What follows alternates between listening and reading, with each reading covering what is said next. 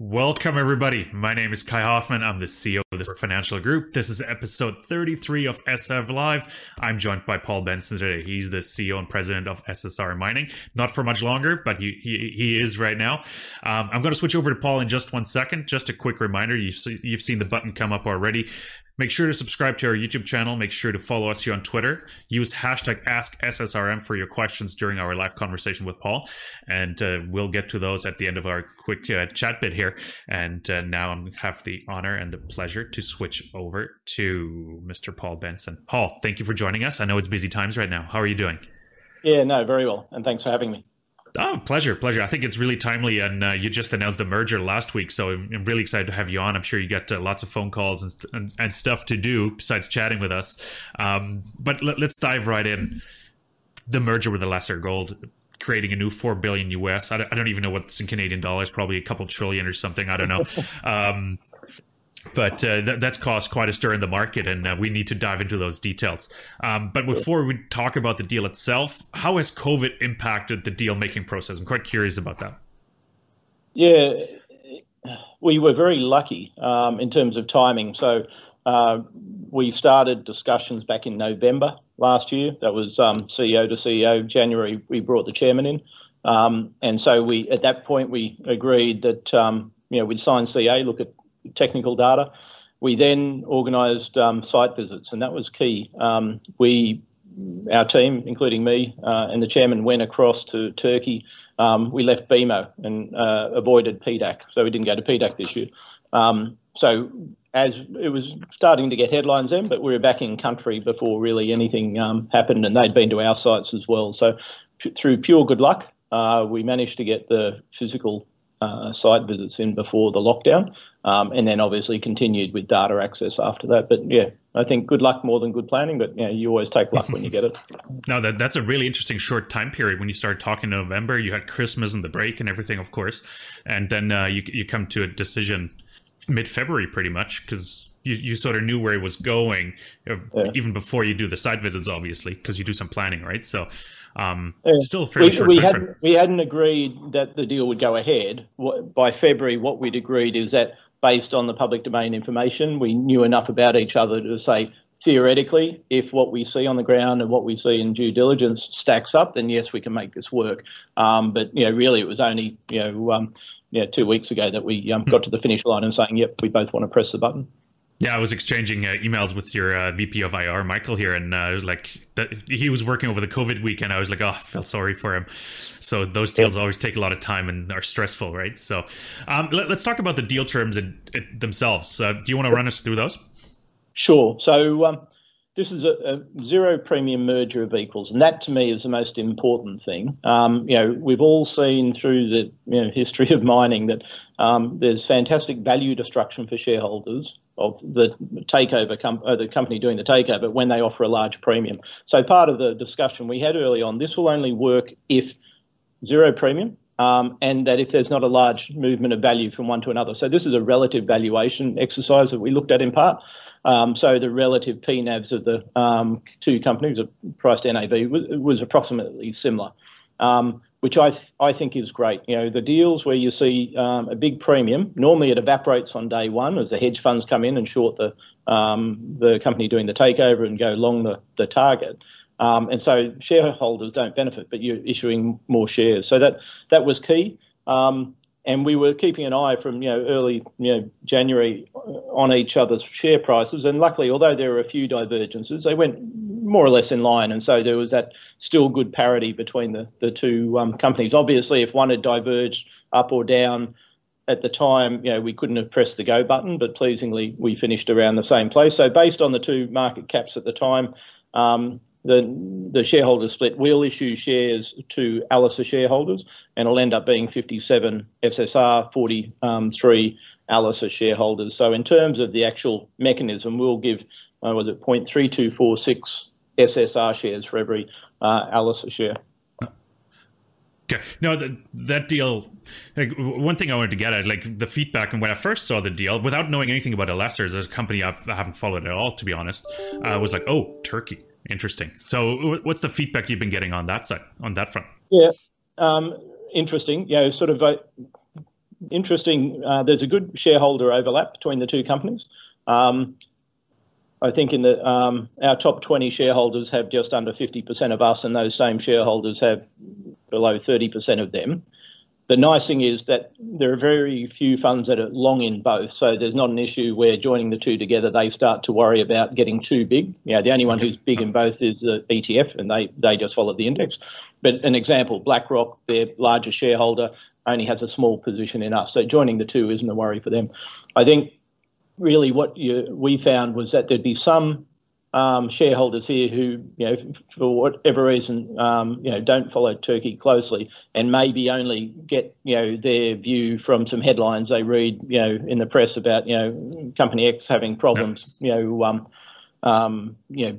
their project forward.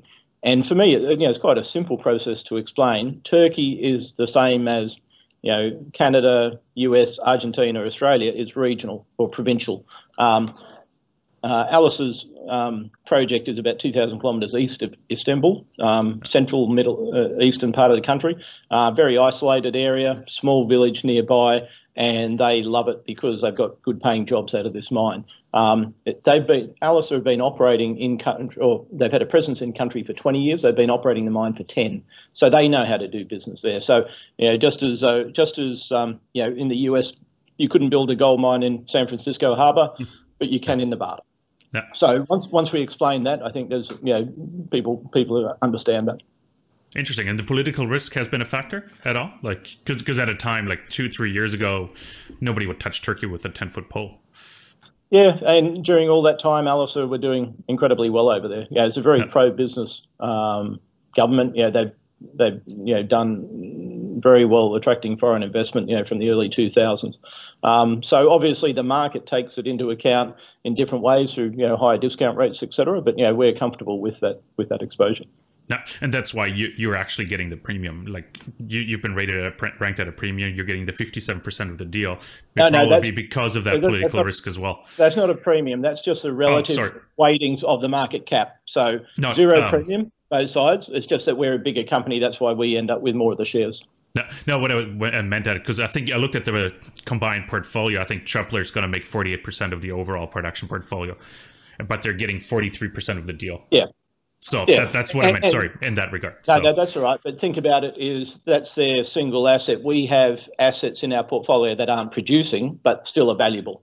San Luis in Peru and Pitarrilla in Mexico, two examples. They don't produce anything at the moment. They're both development projects, but they have value. Okay, now we're going to talk about organic growth potential, because that's one from a big one for me as well. Like, where's the new SSR mining going from here, obviously. The combination is creating a beast in the market. You got 700 million US, which is over $1 billion Canadian, or roughly $1 billion Canadian in cash. What's the plan with that money? We've had that conversation on the SSR level before, but now it's 700 million. We, BMO this year, I indicated that we were, as a standalone company, SSR, getting to the point where we would be, having the discussions at board about capital return to shareholders. We'd got through the capital investments the last couple of years.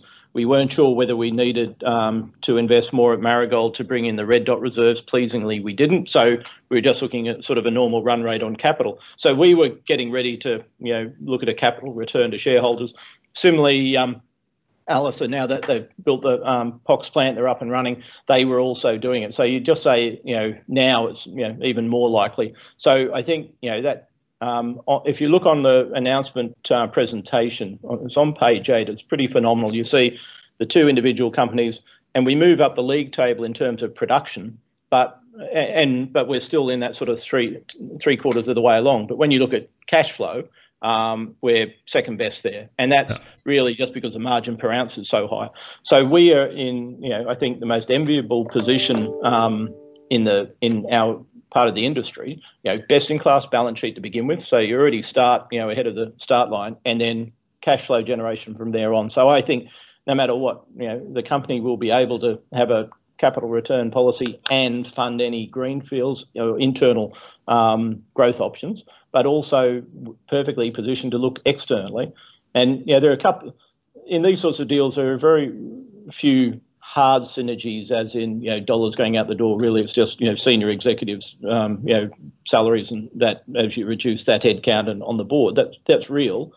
But I think the soft synergies are more important, and one of them is the skill sets. Alice would bring the pressure oxidation, we bring the underground mining. So there isn't an ore body on the planet that we should be afraid of. In terms of historically, as a company, if anyone brought along a refractory ore body, would say, sorry, we don't know what to do with it. You have to give it to someone else. So now, anything underground, refractory, open pit, flotation, you name it, we can do it. That's interesting. Cause you mentioned growth potential, and you mentioned a couple of assets you got in South America. Let's talk about that first. And we're going to go. No, wait. I got to ask one question first before I forget about it.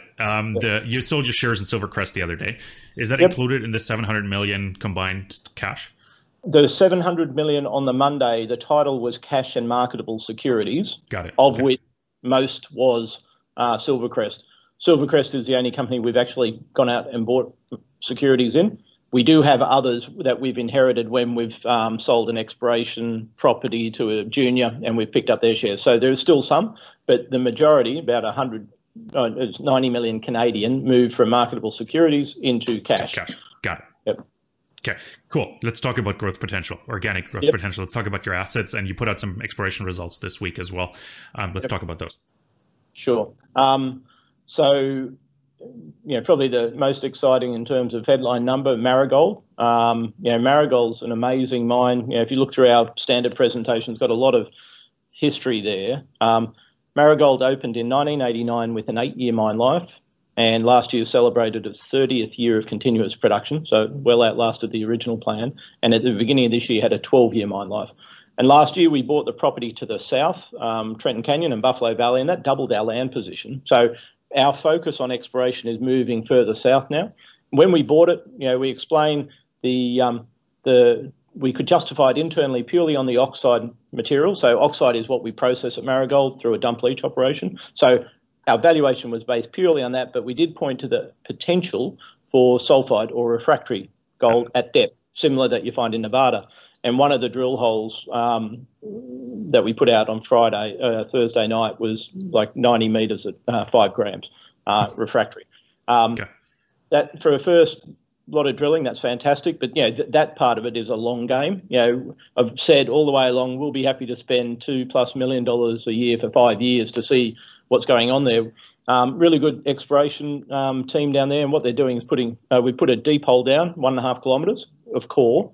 So that other hole I talked about was RC, reverse circulation, but the core hole really is going to be a Rosetta Stone for us to help us understand the lithology. And next we're doing is seismic, which we've never done before. And the idea of seismic is that you can look over the entire strike of the property, and by using that core to understand what each lithology looks like on the seismic, hopefully see where the really receptive formation, the Comas formation is, where it moves up and down, and then look for structures on that, which could be possible gold-bearing fluid conduits. So, a lot of good stuff there. Just worth noting that if we find anything that's refractory, the technology that Alisa brings is the process you'd use. We don't know how to do that. So, great. You just took my comment away, because I was going to say you just sort of bought that in-house, or you just got that expertise in-house, because you mentioned that like 2 minutes ago. So pretend I didn't say it. No, that's a great comment, because that takes a lot of people are scared of refractory ore, obviously, for obvious reasons. It's more expensive. It's more difficult to process. CapEx usually is quite expensive, but POX or pressure oxidation is not that bad, actually. So it works quite well. And then we had the exploration results up at CB, which were, again, some nice grades there. We made the main ore body is called Santoy. A couple of years ago, we made a discovery of the what's called the gap hanging wall. It's a different zone of mineralization, about 200 meters in the hanging wall of the main ore body. And the holes we indicated in this last press release are interesting, because they're about 200 meters below where we had the last resource that we put out in February. So again, just indicating potential to extend that. So a good news story there as well.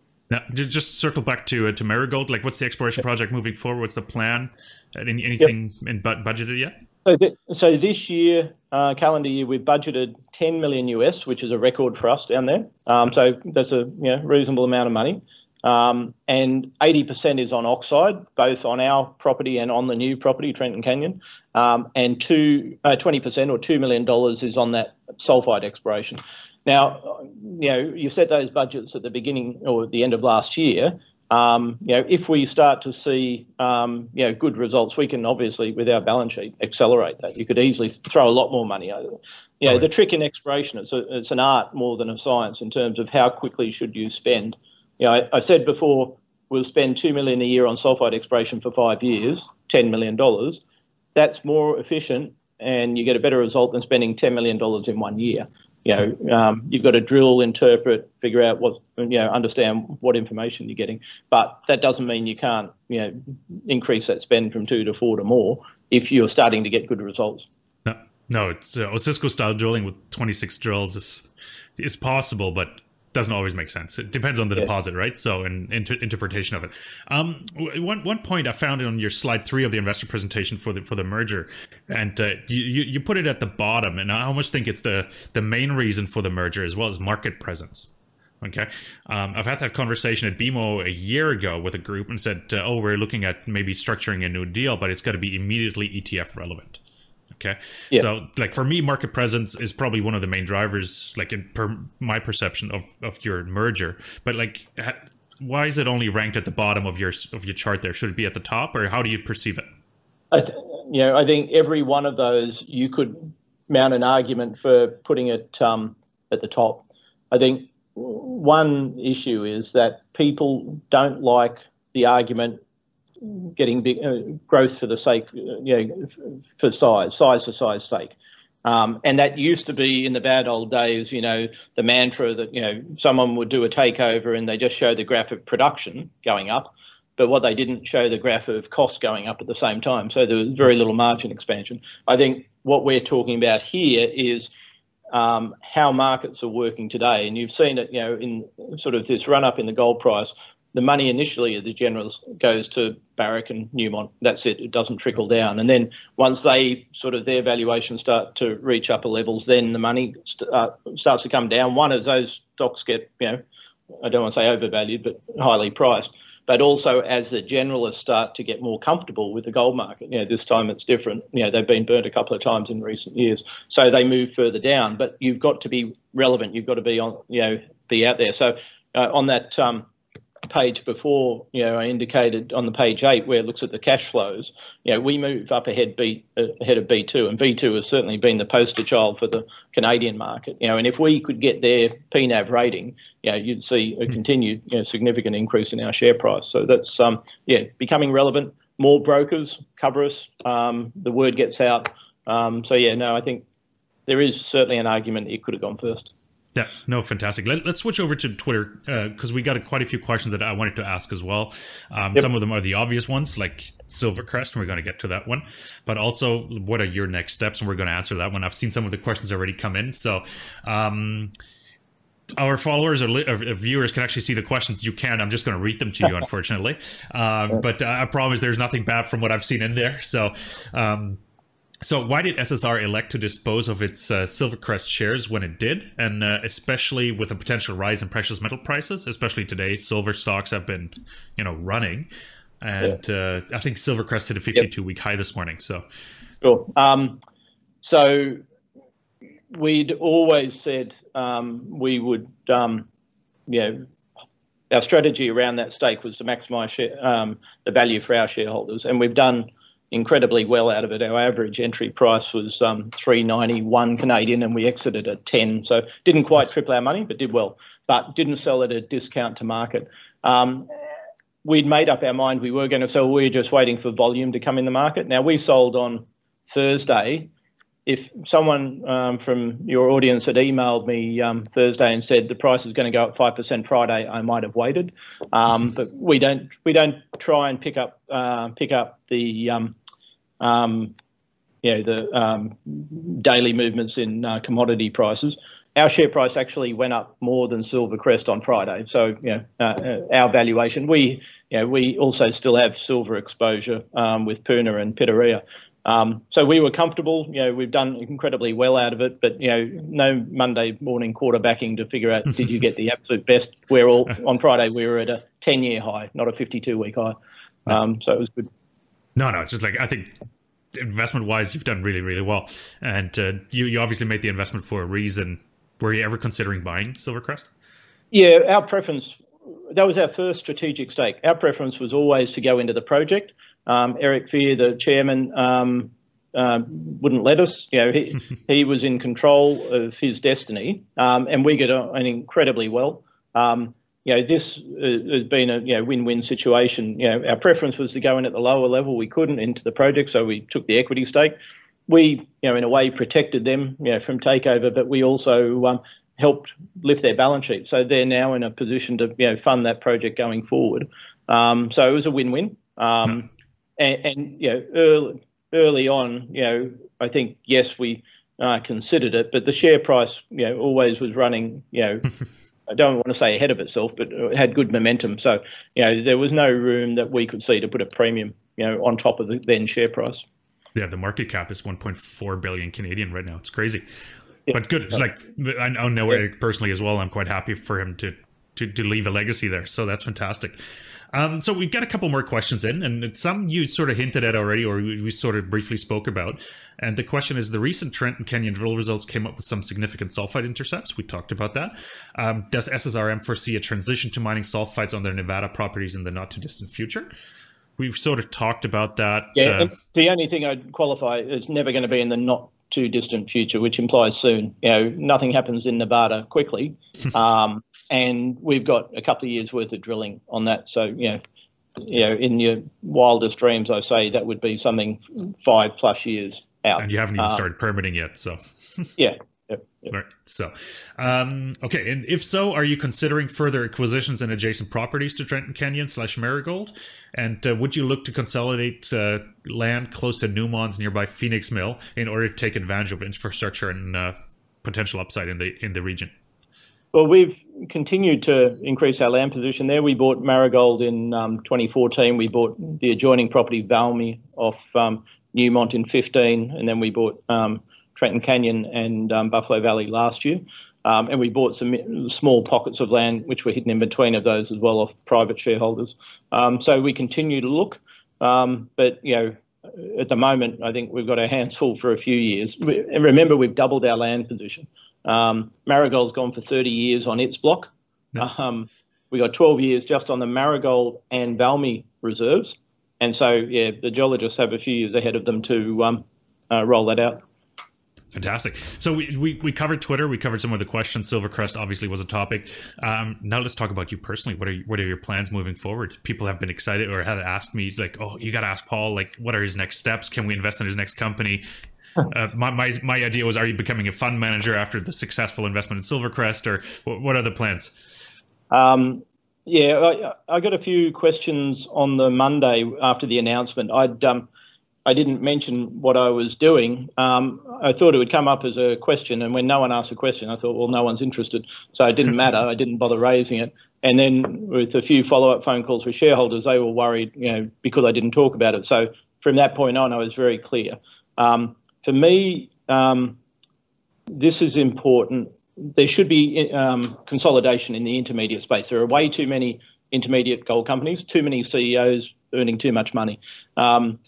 And I said, from our perspective, we will look for anything from MOEs right down to greenfields exploration projects. We've looked, out of the 30 or so intermediates, probably 20 we wouldn't think about, we consider there's a fatal flaw or something. But of the other 10, I've had a couple of conversations with CEOs saying, how about we consider an MOE? And generally the reply is along the lines of, fine, as long as I keep the top job, our board stays the same, the company name stays the same, and our head office doesn't move. And saying that's not a recipe for any sort of useful conversation. So when I met with Rod in November last year and we just started to sound each other out, we agreed up front, let's have a framework that we don't have to argue about later. So CEO from one company, chairman from the other, split the board down the middle, and then pick the best management team coming out of that. Perfect. Quite early on, I formed the view that Rod was the best place to take the company forward. He could do a better job than me. Reason being is, one, he's built this technical team, and they mostly come out of Rio, who built the POX technology. But more importantly, the relationships in Turkey. They've been in country 20 years. They've been operating for 10.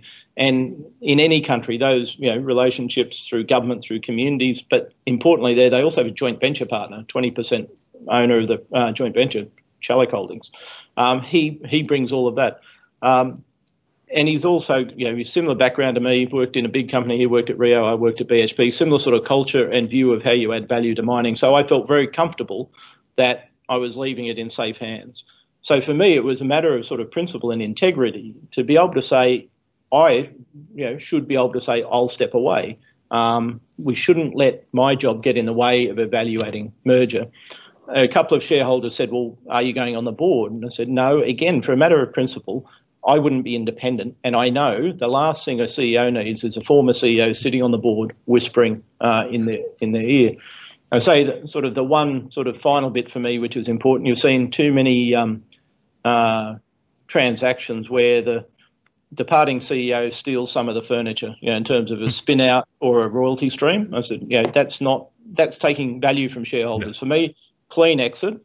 I will remain a shareholder. I'll be cheering from the sidelines. But Rod will be leading the company going forward. And I think, that's something I can be very proud of how my part in the evolution of the company. But the company's been around for 70 years. I've been here for 5, and hopefully it'll be for another 70 after that. I'll be, one name on the board.